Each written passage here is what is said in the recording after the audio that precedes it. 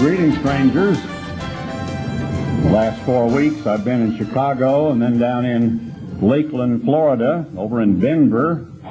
I've got that order wrong, I think. And then last Sabbath out in Fresno, California, where we had 284 people show up as a result of the letter that we sent out and the fact that we've been on television out there for quite some period of time. We were very prone to say back in the 1950s and 60s that we were out doing the work.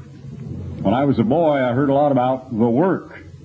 Matter of fact, my father kept talking about the work, sacrificing for the work, having your heart in the work, off doing the work. There are a lot of scriptures in the Bible to talk about the work. And I want to ask, well, what is this thing about the work? And is there any work that you are supposed to be doing? In Habakkuk 1 and verse 5, God says, "Behold, ye among the heathen, and regard and wonder marvelously, for I will work a work in your days which you will not believe, though it be told you." Now, in our naivete and our energetic enthusiasm back in the 1950s and even before, wherever we could find a scripture in the Bible to use that word work, we would almost automatically apply it to what we were doing. When I was a boy, I used to earn 5 cents an hour helping in the work. And what I would do is I would watch just as the sheet came off of a hand-cranked mimeograph, and I had what were called slip sheets. Now, that's merely a kind of a thick blotter-like material, and by hand I would immediately put it in between these pieces of paper which were floating down, which were laden with ink. My dad had typed on his own typewriter a blue stencil, and he had given the headline a little extra artistic flair by holding it up to the window with a stylus. And then he would draw out the words "plain truth" or "good news" or the headline of the article. And my mom would crank it out on the mimeograph. I got to ink it every now and then. It was a lot of fun because it had a little brush and it had a little well in it, and you would take the cap off and pour this sticky black ink in it, and then turn the cap back on, and the brush would kind of lock onto a little arm, and you could run it back and forth on this drum which had holes in it. And the ink would then soak through into the mat, and the mat would soak the ink on through into the stencil, and the stencil would transfer the ink onto the paper. And if you didn't put a little blotter between each one, it would smear and be completely illegible. Well, 5 cents an hour was a lot of money. When I was about 9, 10, 11 years of age, I could go to a movie for 11 cents, and 15 cents would buy me a hamburger down at Snappy Service quick food place in Eugene, Oregon. So it sounds like it was a very little bit of money, but actually if I'd worked several hours a day, it was a lot of money to me, a nickel an hour. That was the work. My mom was the mail receiving department, the co-worker department, the business office, the outgoing mailing department, and a whole lot of other things. And my dad did the radio program and wrote all the articles. That was the work. For a while, my sister Dottie would help out. A little later on, Jim Gott came along when he married my sister Beverly, and he became the printing department. Well, little by little, that little fledgling beginning up in Eugene, Oregon, and eventually moved down to Pasadena, California, grew until it embodied a college in 1947. By the 1950s, when I was out of the Navy and there were 36 students in Ambassador College, my father came to me one day and said, "Ted, do you know that we have crossed the $1 million per annum mark?" I think that was about 1955 or so, maybe a little earlier than that. And the gross income for the work at that time had become about $1 million. And I well remember then the way the work began to grow, because we were on the Mexican radio stations and taking some baptizing tours through the central sections of the United States and sending out young students from Ambassador College.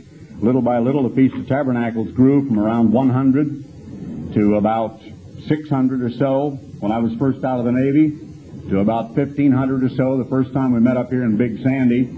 And eventually it was just 4,000, 8,000, 15,000, and off we went. We had 3 festival sites, and finally, in our very largest outreach programs with a magazine reaching millions and millions of homes, an $11 million annual payroll, $960-some thousand just for utility bills in Ambassador College, operating 3 college campuses, vast printing plants, pre-press, photography and art departments, transportation department, all kinds of communication, our own travel agency, for pity's sake.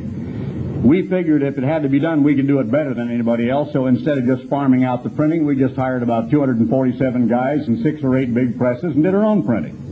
And all of this was the work. That's what we called it. Is that what Habakkuk 1 and verse 5 means? I will work a work in your days which you will not believe, though a man should declare it to you, or though it be told to you. Well, not really. That actually has more to do with Jesus Christ's first coming, and then eventually with the day of the Lord, as we shall see. In Habakkuk, if you prefer, chapter 3 and verse 2, O Eternal, I have heard your speech and was afraid. O Eternal, revive your work in the midst of the years. In the midst of the years make known. In wrath remember mercy. And then if you read the context, he stood, verse 6, measured the earth and beheld and drove asunder the nations. And the everlasting mountains were scattered and the perpetual hills did bow. His ways are everlasting. A kind of a poetic foretaste of the day of the Lord. But if you'll turn to John 4 and verse 34, we will see many occasions in the New Testament where Jesus Christ talked about doing a work. John 4:34.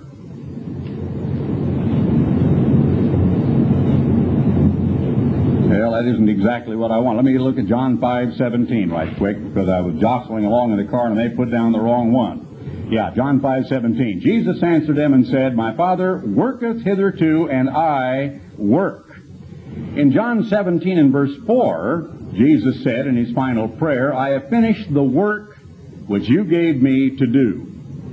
I think you're all ahead of me. You know very well that Christ came to perform a certain work. It was his life's work. A work of abstinence, a work of sacrifice that I've characterized as the lonely sacrifice of Christ, because he was despised and rejected. He was a man of sorrows.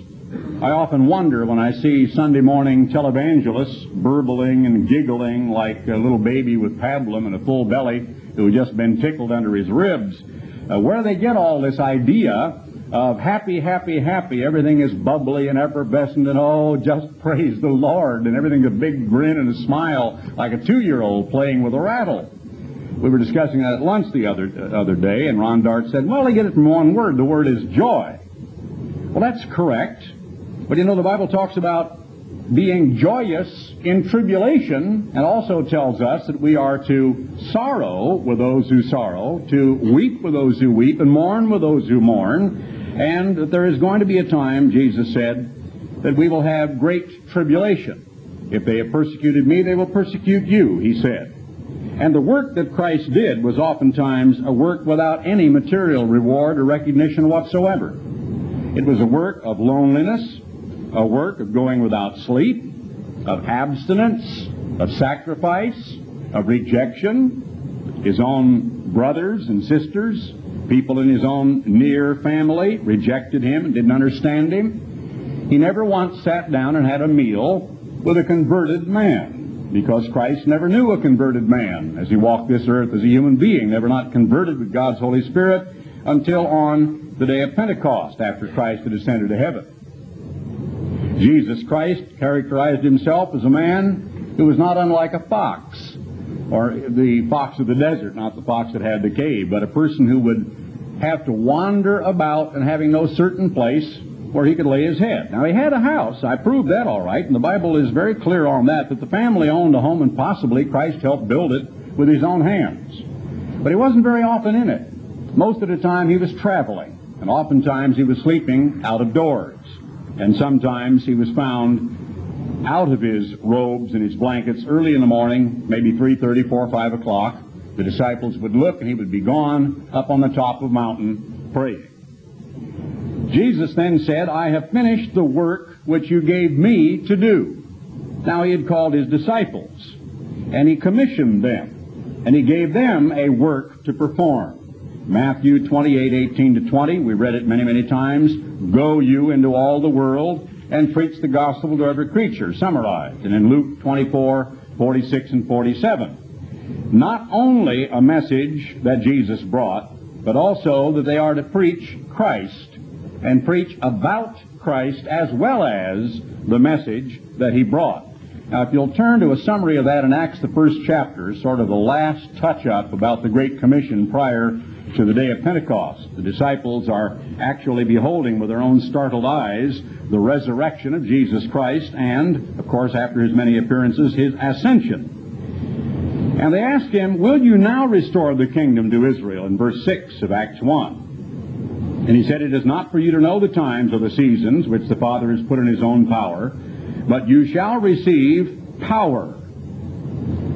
After that the Holy Spirit has come upon you, and you shall be witnesses unto me, both in Jerusalem and in all Judea, which was a Roman province around Jerusalem, and in Samaria, which was like a northern central state inhabited by dark-skinned, swarthy people who came there after the Babylonian captivity, actually had been transplanted there by the Babylonians, and unto the uttermost part of the earth. Now, I want you to think for a moment of how those words must have affected Bartholomew and Andrew and Peter and James and John, the sons of Zebedee, and all of the other disciples, Simon, all the rest of them. Peter, who we know, the Bible says very clearly in the book of Matthew, his wife's mother lay ill, and Jesus came into the house and healed her. Peter, no doubt, had children. It's obvious he had a wife, but they had a home, that the family was still living together, because Peter's mother and her mother were in the same home when Jesus stopped there with the disciples on a trip where he'd been healing a lot of people and found her lying there ill. He is telling these people they're going to travel, that they're going to leave the place of their abode. He is not spelling out for them the building of an organization which then takes into account through its personnel department all of the needs and desires of a family who puts down roots in a local environment involving school and friends, involving real estate and possessions, involving the comforts and familiarity of some local community. But he is saying, you're going to be witnesses unto me, both in Jerusalem, right here, the capital city, but they weren't from Jerusalem. They were from Galilee. Galilee was their home. The towns up around the Sea of Galilee, the Decapolis, and the small towns of that province were where these people were basically from. Both in Jerusalem and in all Judea, which was a large area, like a large state to them, and in Samaria, an area they always went around. They invariably tried to avoid Samaria. That's why Jesus went to the feast secretly and went through Samaria on one occasion, because it was off the main travel routes. The Jews avoided it studiously. Strange words then. You're going to be in the capital city here, not in your own home, and in Judea, out in the entire province, and in Samaria, where you'll find nothing but swarthy, dark-skinned Gentiles, a minority race amidst Israel, and to Timbuktu, and to perhaps the counties of Ireland and England and northwestern Europe, and to Spain. Why did Paul write that he might want to go by Spain, except there were Christians there? So you have to look at this in the light of biblical history, from what little we can know internally in the Bible. And the book of Acts is the chronicle of Luke, a chronologer, and of course leaves us with the Apostle Paul in the Roman imprisonment at about 59 or so A.D. Now, it's been stated before that as a result of a great persecution that came upon the church, they were forcibly scattered and sent out of the Jerusalem area, and otherwise they may have just stayed right there. But it's interesting that by the 10th chapter, where you see Peter at the house of Cornelius, and prior to that in the 9th chapter, the conversion of the Apostle Paul, whose name was previously Saul, that from that time the scene shifts, and the pen of Luke only takes us through the journeys of Paul. Peter is never again mentioned except briefly in the 15th chapter, the Jerusalem conference, and after that time, to the end of the close of the book of Acts, is never again mentioned in the book of Acts. Nor is Andrew his brother, nor Thaddeus, nor Bartholomew, nor any of the other apostles. Indeed, all of the original 12 apostles are absent from biblical history from the close of the Jerusalem conference. And you only see Peter writing, and there's a lot of course, discussion about whether or not he really was over in Babylon, meaning an area near Iraq, or whether he was in Rome. The implication is strong that at the time Paul wrote to the Roman church, he was not and had not yet been. Maybe he was later, but that's for the historians to decide. Where did these men go?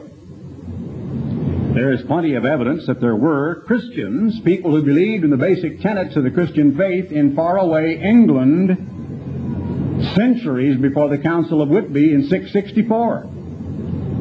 There is evidence that throughout northwestern Europe and Scandinavia, in fact as far as Iceland and perhaps in Vineland on the shores of this continent, there were those who had heard about the resurrection of Jesus Christ and knew about some of the basic tenets of what we call Christianity generically, and that knowledge, though it had been lost largely and deteriorated over the period of centuries and centuries, had to have been carried there somehow. I think it's commonly assumed that the Ethiopian eunuch, who is puzzling over a priceless scroll that he purchased to take back to Candace, a queen of Ethiopia, and wonders what it means, and is approached by Philip, who is sent miraculously to his chariot, is given to understand that the prophecies of the Old Testament are talking about Jesus Christ of Nazareth, and asks what hinders me to be baptized, and was baptized, and then allowed to go on his way. And Philip did not say, well, now what we will do is use you to start a church down there, nor did he say, let's keep in touch, nor did he say, I'll put you on the mailing list, nor did he say, I'll go along with you, but history tends to indicate that the Coptic Christian church is perhaps an outgrowth of what happened so long ago when the Ethiopian eunuch learned about Jesus Christ and went on his way back to Ethiopia in the first century. Now, we all know what it says in the Great Commission. Those who believe and are baptized shall be saved, and those who believe not shall be condemned. I think one of the greatest examples of how that commission works is found in the 2nd chapter of the book of Acts and the ensuing chapter. Immediately in the end of the 2nd chapter, you see that 3,000 people were baptized. Now, it was such a delightful occasion. There were such great and phenomenal miracles, these people could not tear themselves away. They were there anyway as Jews for a pilgrimage during this annual holy day season, Pentecost. So they decided to stay there to see what else was going to happen. They wanted to learn. They wanted to find out more. Certainly after having seen something so amazing as 12 men standing there with flickering flames burning and shooting up into the sky from their heads, yet not singeing the hair of their head, and hearing all of these powerful sermons about Jesus Christ and the things he'd said and done, how the blind and the deaf had been healed, how a man with a withered hand had suddenly had a hand as whole as yours or mine, all the wonderful things he had done, seeing him killed, seeing the beating, seeing him up on the stake, seeing him die, experiencing the great earthquake, talking about families who'd seen their grandfather walk in the door who'd been dead for 16 days. Why, there were a lot of things to talk about. And so they sold possessions, and they had to go to publicans and effect documents and even put up for sale possessions back in Bithynia, Cappadocia, up in Dacia, perhaps over in Rome, over in the island of Cuprim or Cyprus. And so they did so. And they stayed there and began to distribute their possessions, verse 45, to all men as every man had need, and they, continuing daily with one accord in the temple, and breaking bread from place to place. Doesn't mean that they were traveling from place to place, but in town after town, village after village, house after house, wherever they were eating their meals or their meat with gladness and singleness of heart, praising God and having favor with all the people, and the Lord added to the church daily such as should be saved. We find the second part of the Great Commission in Christ's statements to Peter in the very last chapter of the book of John, when he asked Peter several times, and I won't turn to that, you're familiar with it, if you love me, feed my sheep. So we know there are two parts to the Great Commission. Now, if you understand a little bit about British history, you know that a lay member, a wealthy man, could have been given a commission by the Queen, which was a legal document, and the wax would contain her own imprimatur of her ring as a seal, And she would say that he is now charged to proceed forthwith to an island in the West Indies to perhaps start a colony. He could commission the building of a ship, could hire himself a captain and a crew, and he became a commissioned officer and wore the insignia of that office, and that was the reason he was called a commissioned officer. You're familiar with non-cons, a non-commissioned officer in the Navy, who is called a little officer, a petty officer. He is neither called sir nor is he saluted. He doesn't wear any gold braid, but just red stripes. He is a lesser, smaller, or petty officer. But a commissioned officer originally had a specific commission, and that commission was detailed to do or to perform a particular act. When Christ commissioned the church, he commissioned those disciples to do or to perform a certain act or a charge, a certain series of deeds. And primarily it had to do with preaching the gospel, and secondarily it had to do with taking care of those who incidentally and from time to time were converted and became members of God's true church. And it became called the work. Notice Acts, the 5th chapter, and verse 38. When they were going to further bring a great deal of punishment upon Peter and some of the apostles, Gamaliel counseled them and said, "Refrain from these men and let them alone, for if this counsel or this work be of men, it will come to naught. But if it be of God, you cannot overthrow it, lest haply you be found to fight even against God." And they agreed to him, but they wanted to go as far as they possibly could, so instead of putting them to death, they simply beat them severely. When they had beaten them, commanded that they should not speak in the name of Jesus, they let them go. And then notice what happened. "And they departed from the presence of the council, rejoicing that they were counted worthy to suffer shame for his name." An example that boggles the mind. They're probably still bleeding. They probably got some clothing stuck to their backs because of the wheels that have been raised.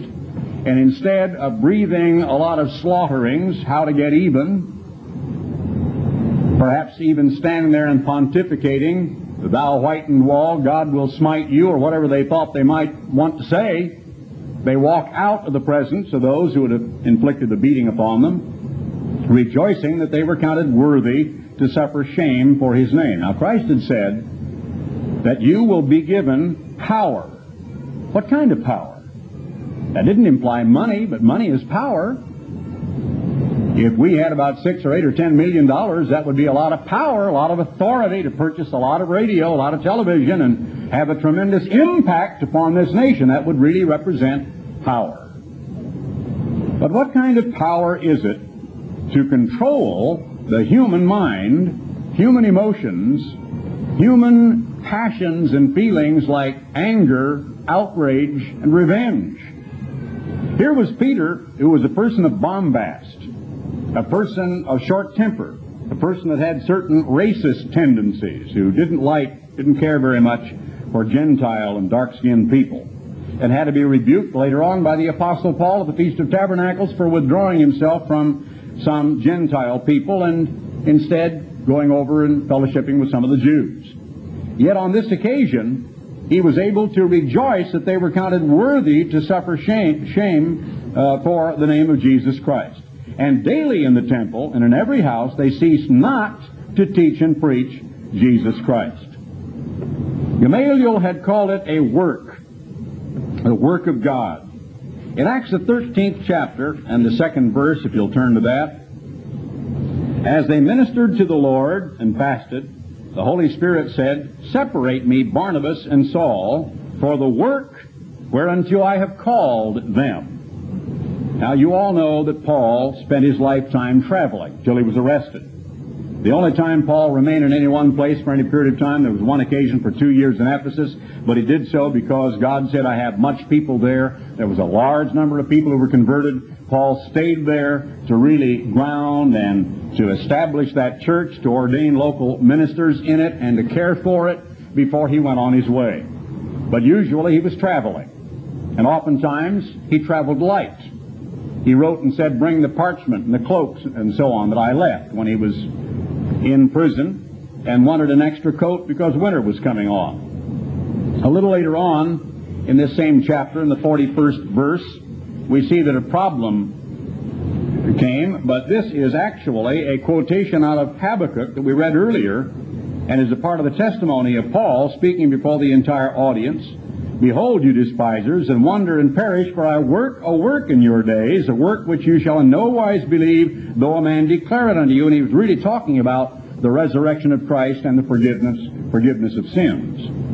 And again referring to it as the work that God did through Jesus Christ and as a part of His sacrifice. Notice Acts 15 and verse 38. And here's where the problem arose. And it says, Paul thought not good to take him with them, who departed from them from Pamphylia, and went not with them to the work. And the contention was so sharp between them that they departed asunder one from the other. And so Barnabas took Mark and sailed unto Cyprus, but Paul chose Silas and departed. Now that could never have happened in the parent organization whenever I was a part of it, so long as I was a part of it. There was no way that a disagreement at the very top echelon could have resulted in a separation as a result of contention, and yet two groups of people would go off in different directions to opposite points of the compass and do the work. No, instead, the one group of people who would feel outraged would move heaven and earth to get back at and in some way punish, penalize, and perhaps excommunicate the group who had disagreed with them. There must be room in the true church of God for this exact type of thing to occur. That's why I've always found it strange when people decide to separate themselves from this work, the work of television, hopefully later on at some time radio, but right now the printing press, all of our books and booklets and the monthly publications and so on, the personal appearance campaigns, and that's why I have been away from this pulpit for about 5 solid weeks in a row and not here as a local pastor preaching every Sabbath out of this pulpit. But when people decide that they want to depart from this work, this organization, they take the additional step and depart from the church. And that to me has never made sense. They are not doing a work. I don't know of any one of them who has been blessed by that. I remember one man that rented a hall and put the ads in a paper and confidently waited there, and not one person showed up. I know a case where a person was on the radio, and I believe told me had been on the radio for quite a period of time and had not yet had one single telephone call. And I cautioned him at that time that there may come a time when he wants to decide whether or not he wants to spend that money, as to whether it really is producing anything, as to whether it's a waste of money or not. But it's very sad when I hear, as the years go by, of those who have done precisely that, who have left the work, who then decide, first of all, that one of the holy days is perhaps being kept on the wrong date. And then later on there will be a question involving the Sabbath. There may be a question involving how long Christ was in the tomb and when Christ really was resurrected. That's been a very current one. And suddenly you find people who don't just disagree, as Barnabas did with Paul, and go their way and remain faithful to the Word of God, the doctrines of God, and do a part of the work, but instead begin to reject the very fundamental doctrines that brought them into the true church of God in the first place. That is the part that is difficult to understand. If someone were to separate himself from this work, but remain absolutely convicted and convinced of the truth of God, and to get on the radio or television, and I found that God was blessing it, you know what I'd say? I'd say, well then, God is doing a work through that man. And that's part of God's work. There'd be nothing else I could say. Because you shall know them by their fruits. Now, if I were to say, what is your work? What work have you produced? What is there that we can point to as the result of your life in the church of God. Let's go to 1 Corinthians, the 12th chapter, and look at the analogy. This is not an accidental analogy, and not mine or somebody else's, but one that Almighty God inspired Paul to use. When he said the body is one but has many members, and all the members of that body, being many, are one body, so is Christ. For by one Spirit are you baptized into one body. And he said that the body is not one member, but many. And then he talked about all the parts of a human body. Verse 15 of 1 Corinthians 12, if the foot shall say, because I'm not the hand, I'm not of the body, is it therefore not of the body? And if the ear shall say, because I'm not the eye, I'm not of the body, is it therefore not of the body? If the whole body were an eye, just a huge, big, globular eye, sitting there on a piece of granite, staring out, doing nothing, disconnected, just a giant eye weighing 40 pounds, where were the hearing? If the whole were hearing, just a giant ear sitting out there somewhere, where were the smelling? But now has God set the members, every one of them, in the body as it has pleased Him. And that, of course, some people do not agree with, because it says that God has set the members, every one of them, in the body. They don't set themselves, or choose themselves, or decide from themselves where they might fit into the body of Jesus Christ as a spiritual organism. But God has set them. But now there are many members, yet one body. My body does not exist merely to eat. I know there are some people you see where you think maybe they don't understand that. I've seen that in circuses. I've seen that in public places. I saw that down when I took my son to Sea World the other day. I was dumbfounded at how many people were waddling along that were just almost pitifully overweight.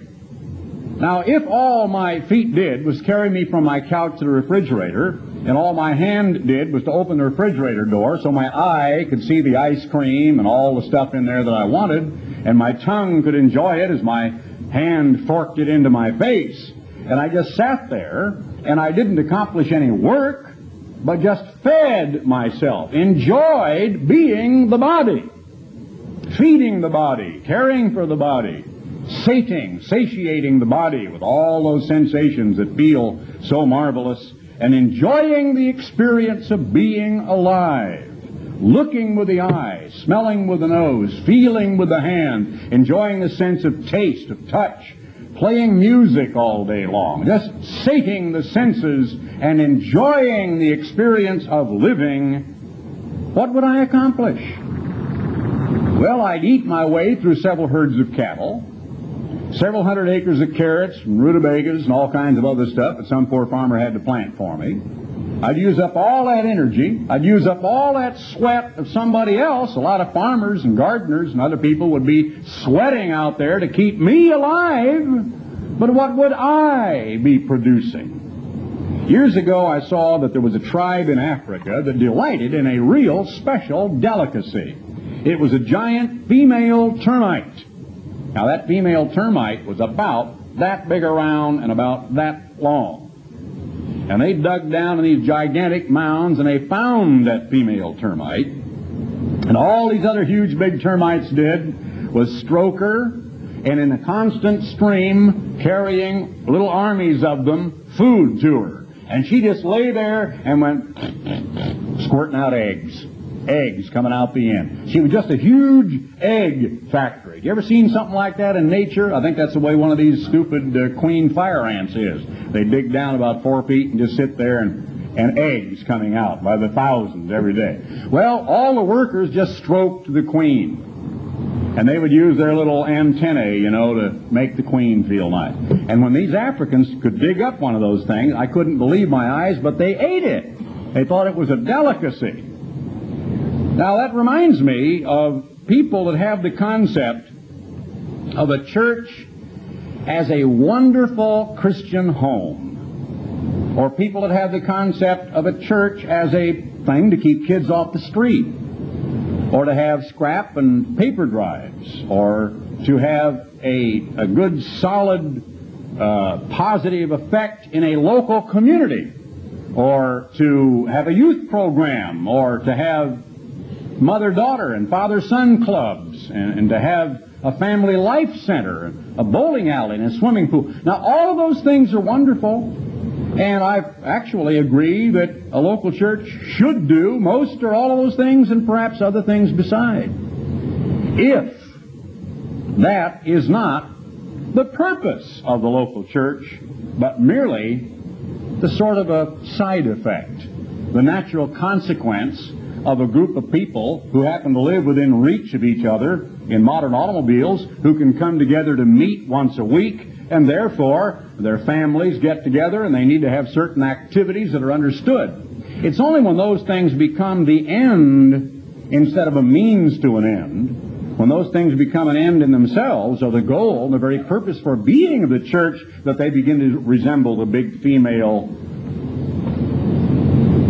parasite kind of a growth that I was talking about, or the big female termite. And they're not accomplishing anything one way or the other. In 1 Corinthians 9 and verse 1, the Apostle Paul is citing his apostolic credentials. And notice what some of them were. Am I not an apostle? Am I not free? Have I not seen Jesus Christ our Lord? Are not you my work in the Lord? Well, now there was some tangible evidence of Paul's life. If you were a carpenter, and you could drive by some beautiful homes over here in the Highlands, or down in Cumberland, and you could say, I built that house. That would be obvious testimony to your prowess, and you could say, I built that. Christ was a carpenter. There's nothing that feels better, because God's own nature, I think, has been given to us in part in that sense, than to create something. An artist can really enjoy the fact that when he creates a beautiful landscape, some gorgeous scenery, a beautiful portrait, some little cuddly kittens perhaps, or something, and gives it to a friend of his, that he has created something. And long after he's dead, that piece of canvas will be there with that beautiful picture for people to enjoy. He's created something positive. A carpenter, a farmer, a gardener, out growing fruit, growing big trees, pruning orchards that will be there long after he is gone, and when his grandchildren are there to pick and enjoy the fruit, is someone who is producing and is leaving something behind him that is tangible and of measurable value. Any housewife knows how good she feels after she has completed spring house cleaning. Those fine spring days, a little windy now today, but this is one such day when you might want to go out, if it weren't the Sabbath, and open up every door and window of the house, and to get in there and clean out every closet, and just go through it, if you had a basement, from basement to attic. And it feels so wonderful when every last bit of dust is out of every carpet, and every bit of dirt is swept from every little corner, and the furniture and everything has been polished, and the home just looks spick and span. You have a wonderful sense of accomplishment. Your spirits are lifted. You feel marvelous after you have done something, produced something, accomplished something, and you can point to it and say, I did that.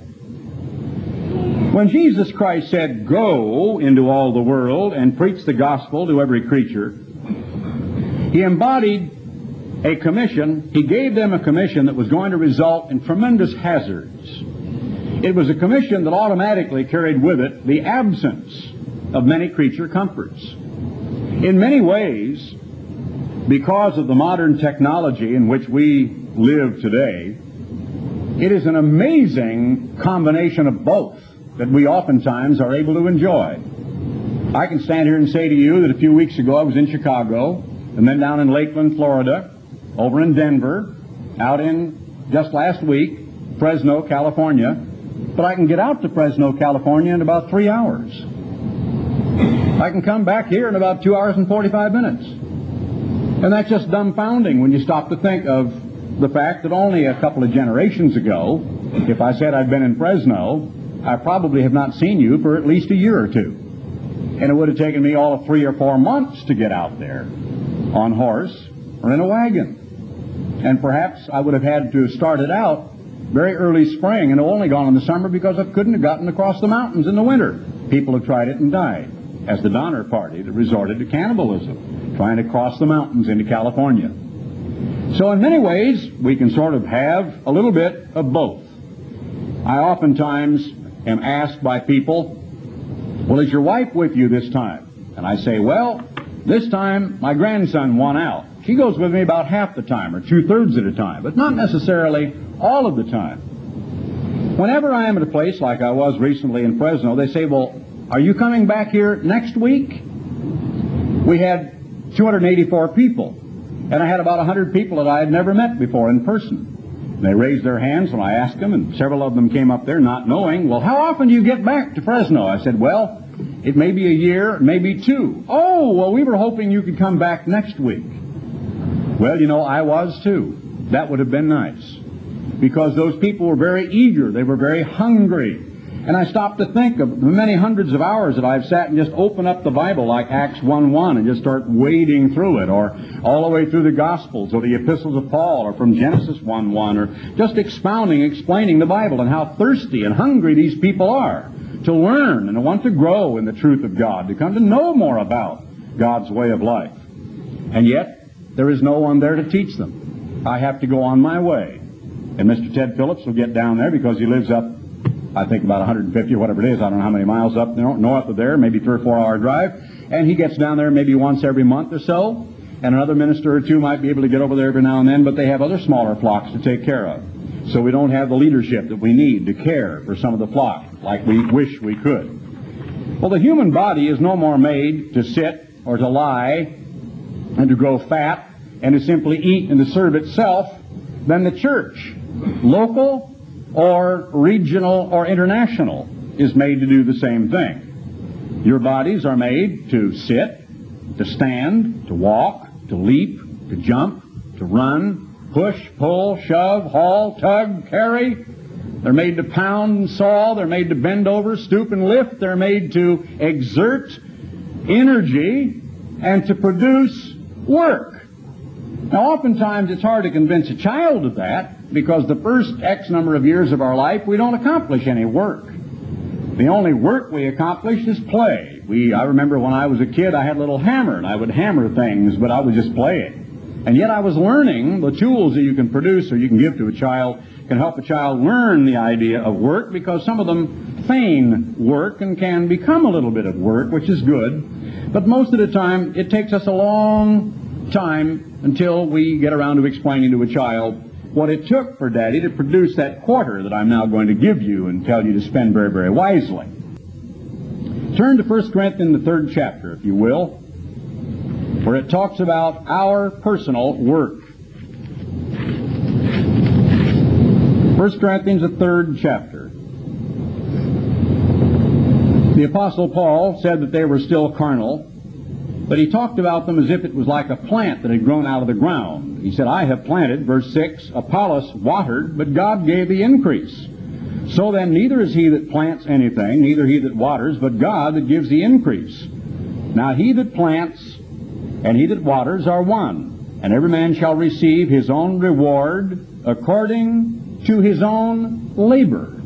Was Paul jumping the track there and not talking suddenly spiritually about spiritual reward, but only talking about the fact that you earn a good day's pay for a hard day's work? No, not really.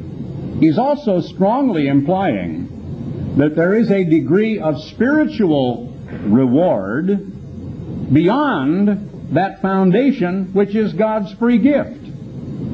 Now, where a lot of people get confused and attack the Church of God, both the worldwide church and us, and perhaps others who believe similarly, of believing in a doctrine of salvation by works, is because they don't understand the obvious distinction between salvation, which is God's free loving gift in and through Jesus Christ when you repent of sins and accept Christ as your Savior, and then whether you produce fruit. And if you look at the parable of the pounds and the parable of the talent and the parables of Jesus of the little vine that was dug and fertilized and that produced fruit, or the fig tree that he cursed because it produced no fruit, you will understand the distinction between the foundation, which is Christ, and the superstructure that is built upon that foundation, which is something, with God's help, that you must build. Now, I don't know how to build a house. I have a crazy, dumb idea, but it's very rudimentary from what I've gotten out of books or just through observation. I think I might know how to level some ground and how to put some boards down there and pour some concrete in it and put some rebar in it first But when it came to putting all the rough plumbing in and making sure it was just in the part of the house where it ought to be, and doing all those things prior to even pouring the slab, I might have a problem. I think I would know how to use a large carpenter's level and get the slab level. But then I'd start to have a problem. But then I guess they've figured out, haven't they, with a little .22 shell, how to drive nails into slabs. And they go along now with a gun that actually shoots gun bullets, but a nail is being driven by an explosion into the slab. So I guess I could go buy those tools. But I might build a house. You'd go by and say, that looks like the Tam O'Shanter shack or whatever. It just goes every which way. It's got a roof that goes like this. One wall is leaning like this. It might be the most ridiculous looking house that you've ever seen, because I'm not a carpenter. Now, some of you probably are carpenters. Matter of fact, I know the one good carpenter sitting right here, who is a good carpenter, that would know how to build a house. But Jesus Christ of Nazareth says that you are building a superstructure, that is your own personal life, atop a foundation. That foundation is Jesus Christ. The foundation of the church is the apostles and prophets, and Christ is the chief cornerstone. And all of us together are a part of the superstructure. So he says, now verse 9, we are laborers together with God. That is why I continually address all of our people on the list as fellow laborers. You are laborers together with God. You are God's husbandry. That's like His flock of sheep, flock of cattle. His husbandry, His farm, including all the things that He plants and grows, and all the sheep and the cattle that He raises. You are God's building, according to the grace of God which is given unto me as a wise master builder, just like he were a contractor and a master builder, I have laid the foundation. So Paul said his preaching in Corinth, his preaching wherever he went, was laying the foundation. That's what I did in Fresno last Sabbath. That's what I did up in Chicago. It's what I did down in Lakeland. I didn't go there with a sermon designed to satisfy the church. I didn't go there with a very technical doctrinal church sermon, church-oriented sermon, to feed the flock. I was not there as the pastor or the shepherd of an existing flock, but I was there as an evangelist to preach the gospel of the kingdom of God, both as a witness and a warning. Paul said that he was like a wise master builder, that he had laid the foundation. Another builds thereupon. But let every man take heed how he builds thereupon. For other foundation can no man lay than that which is laid, which is Jesus Christ. You cannot build on any other foundation when you're dealing with the church of God and the work of God. Now, if any man build upon this foundation gold, silver, precious stones, wood, hay, stubble, 6 different materials, 6 different values, 6 different flash points or melting points, 6 different occurrences when heat is applied. Gold, the most precious of all, the softest, the most malleable, and easily worked with a hammer. Silver, precious, but nowhere near so much as gold. Malleable and easy to be worked, but still much harder than gold. Precious stones, sometimes so hard that you can cut glass with them, including diamonds. And sometimes very, very precious. Wood, well, wood. That old farmhouse over in England was over 400 years old, twice as old as the United States has been a nation.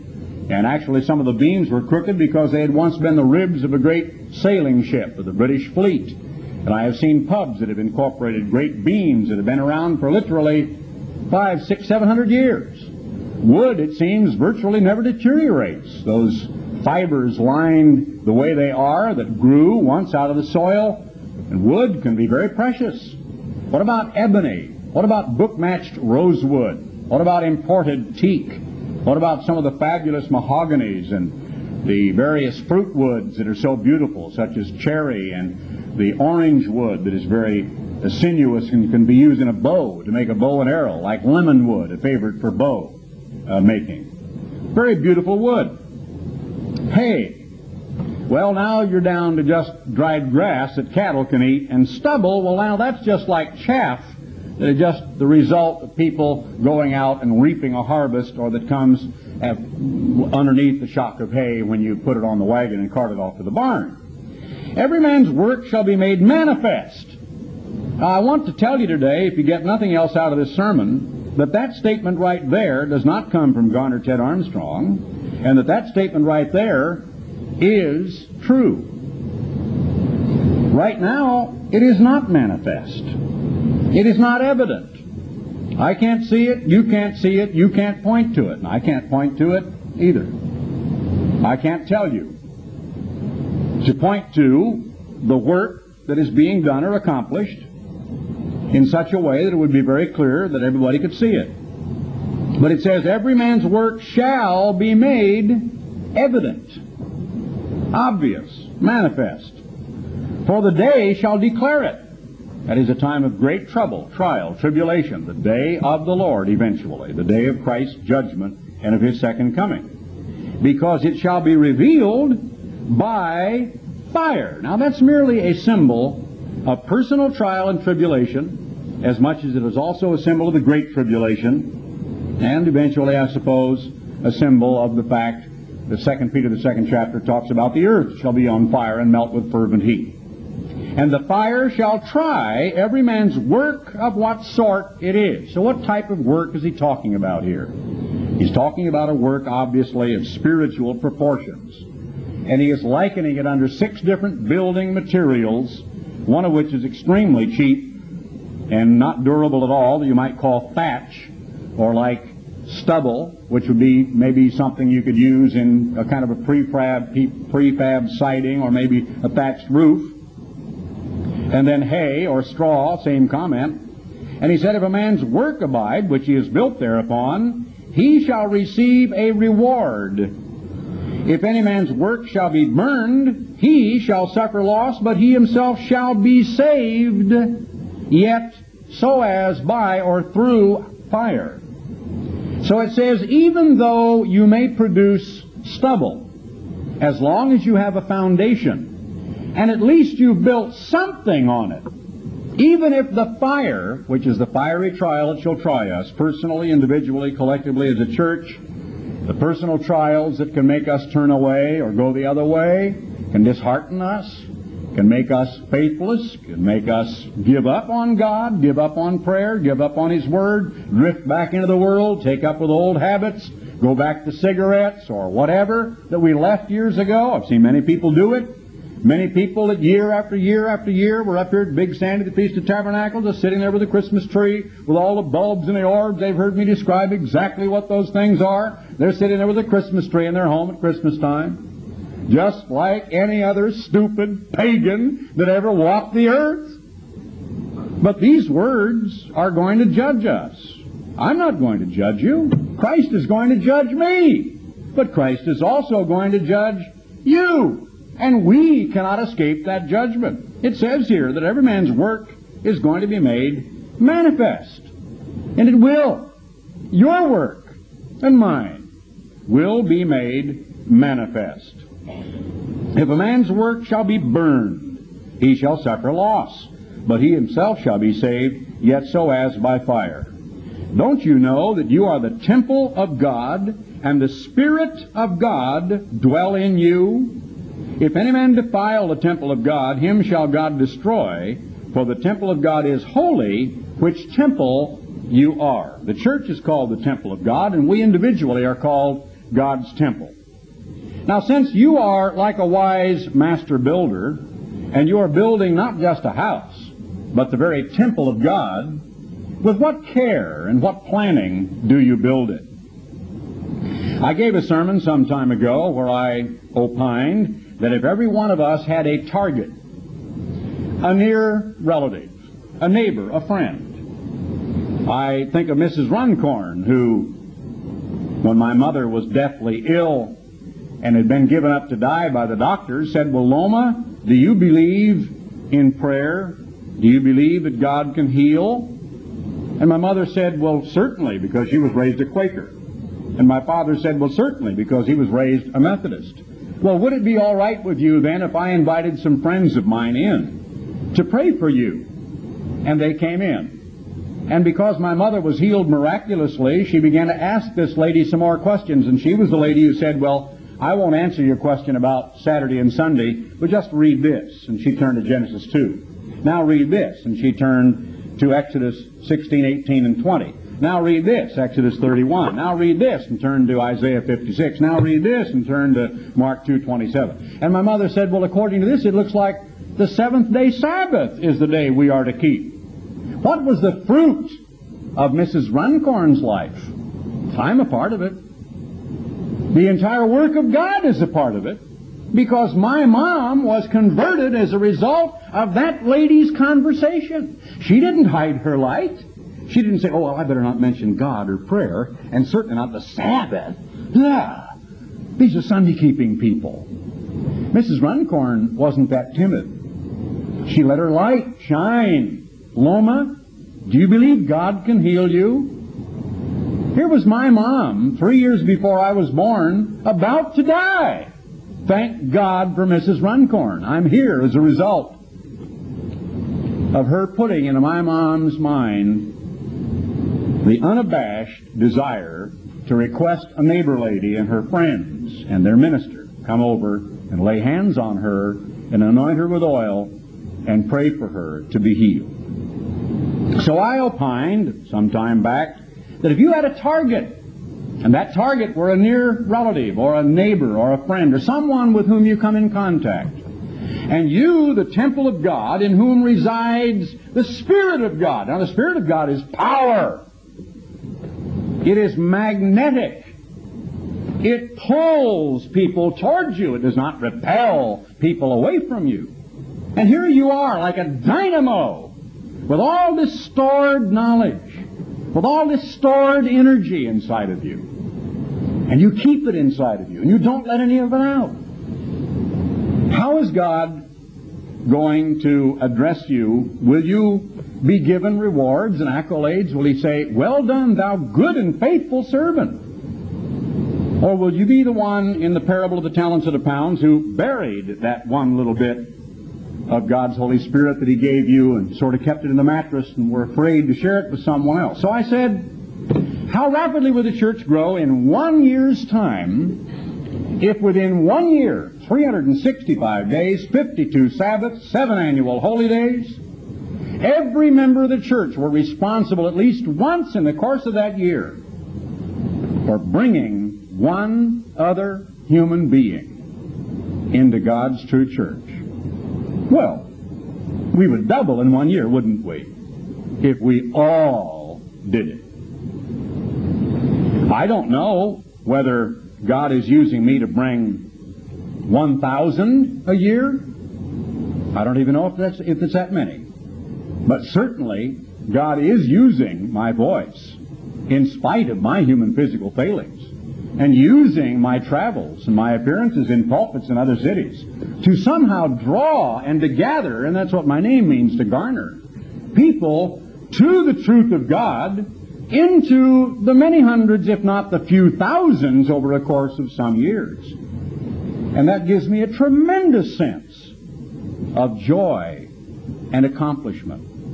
When I go to a faraway city and people come up to me, just huge smiles, sometimes grasp my hand and not even be able to talk and just start to cry. When a grown man will come up and hug me and say, you don't know what you've meant to my life. You've never met me before, but you were used to change my life.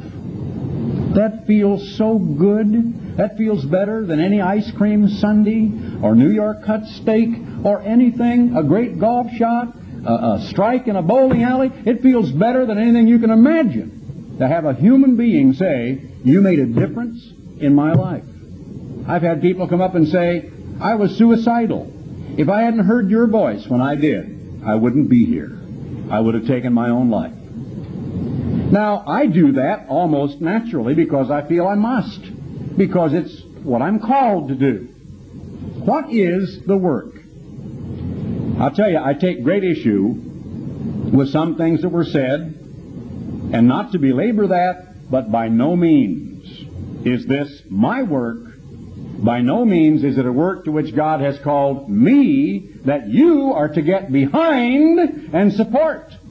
It is our work, the work of Jesus Christ of Nazareth, who is equally co-dwelling in all of us. And He expects you to produce fruit and to be active and to be engaged in your part of that work. A lot of you could be a lot more influential than you are, but you hide your light. A lot of you live and move about in society freely with many people with whom you come in contact, never having the faintest idea you keep the Sabbath. Never having the faintest idea you are a Christian. Never having the faintest idea you believe in the Feast of Tabernacles. Why, if they could suddenly see you on the Passover kneeling before a brother and washing his feet, they'd think, poor old so-and-so has flipped his lid, he's gone crazy. What in the world is he doing? I didn't have the faintest idea he did stupid things like that. Because you're hiding your light.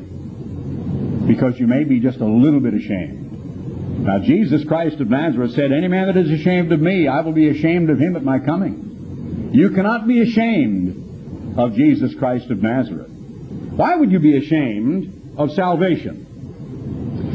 My father put it this way. If your heart is not in the work, you won't be in the kingdom of God. Now, don't misunderstand that.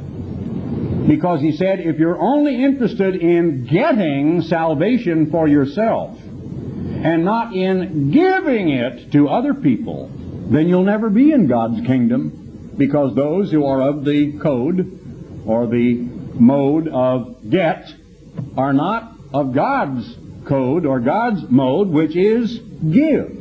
And that is true. That's a very simple way of putting it. But you know, when you have God's Holy Spirit, what do you have? When you have God's knowledge, what do you have? When you have the Word of God, what do you have? Well, here's what you have. You have the knowledge about how to avoid wrong foods, how to stay in good health, how to eat correctly.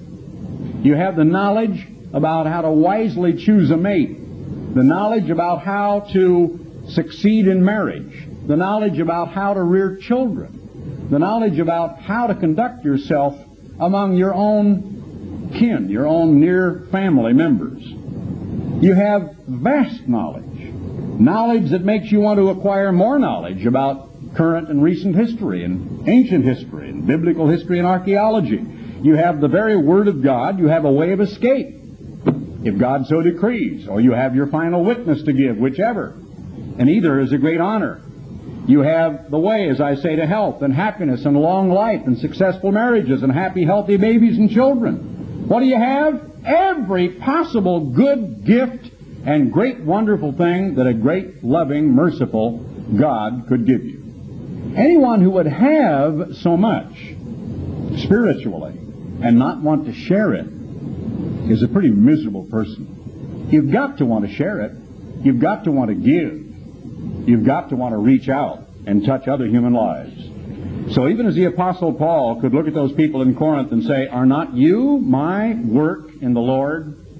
Wouldn't it be wonderful if at some time you could be kind of like a Mrs. Runcorn? When she is brought up in the resurrection and she looks around this earth and realizes what a great matter a little conversation began when one day she said to my mom, Loma, do you believe that God can heal you? She is going to feel top of the world. You mean I, little old farmer's wife, fat, ugly, red-headed, misshapen Mrs. Runcorn with a wart on my chin, was used to do all of that? But that's what she started, by letting her light shine. And I am a part of Mrs. Runcorn's work.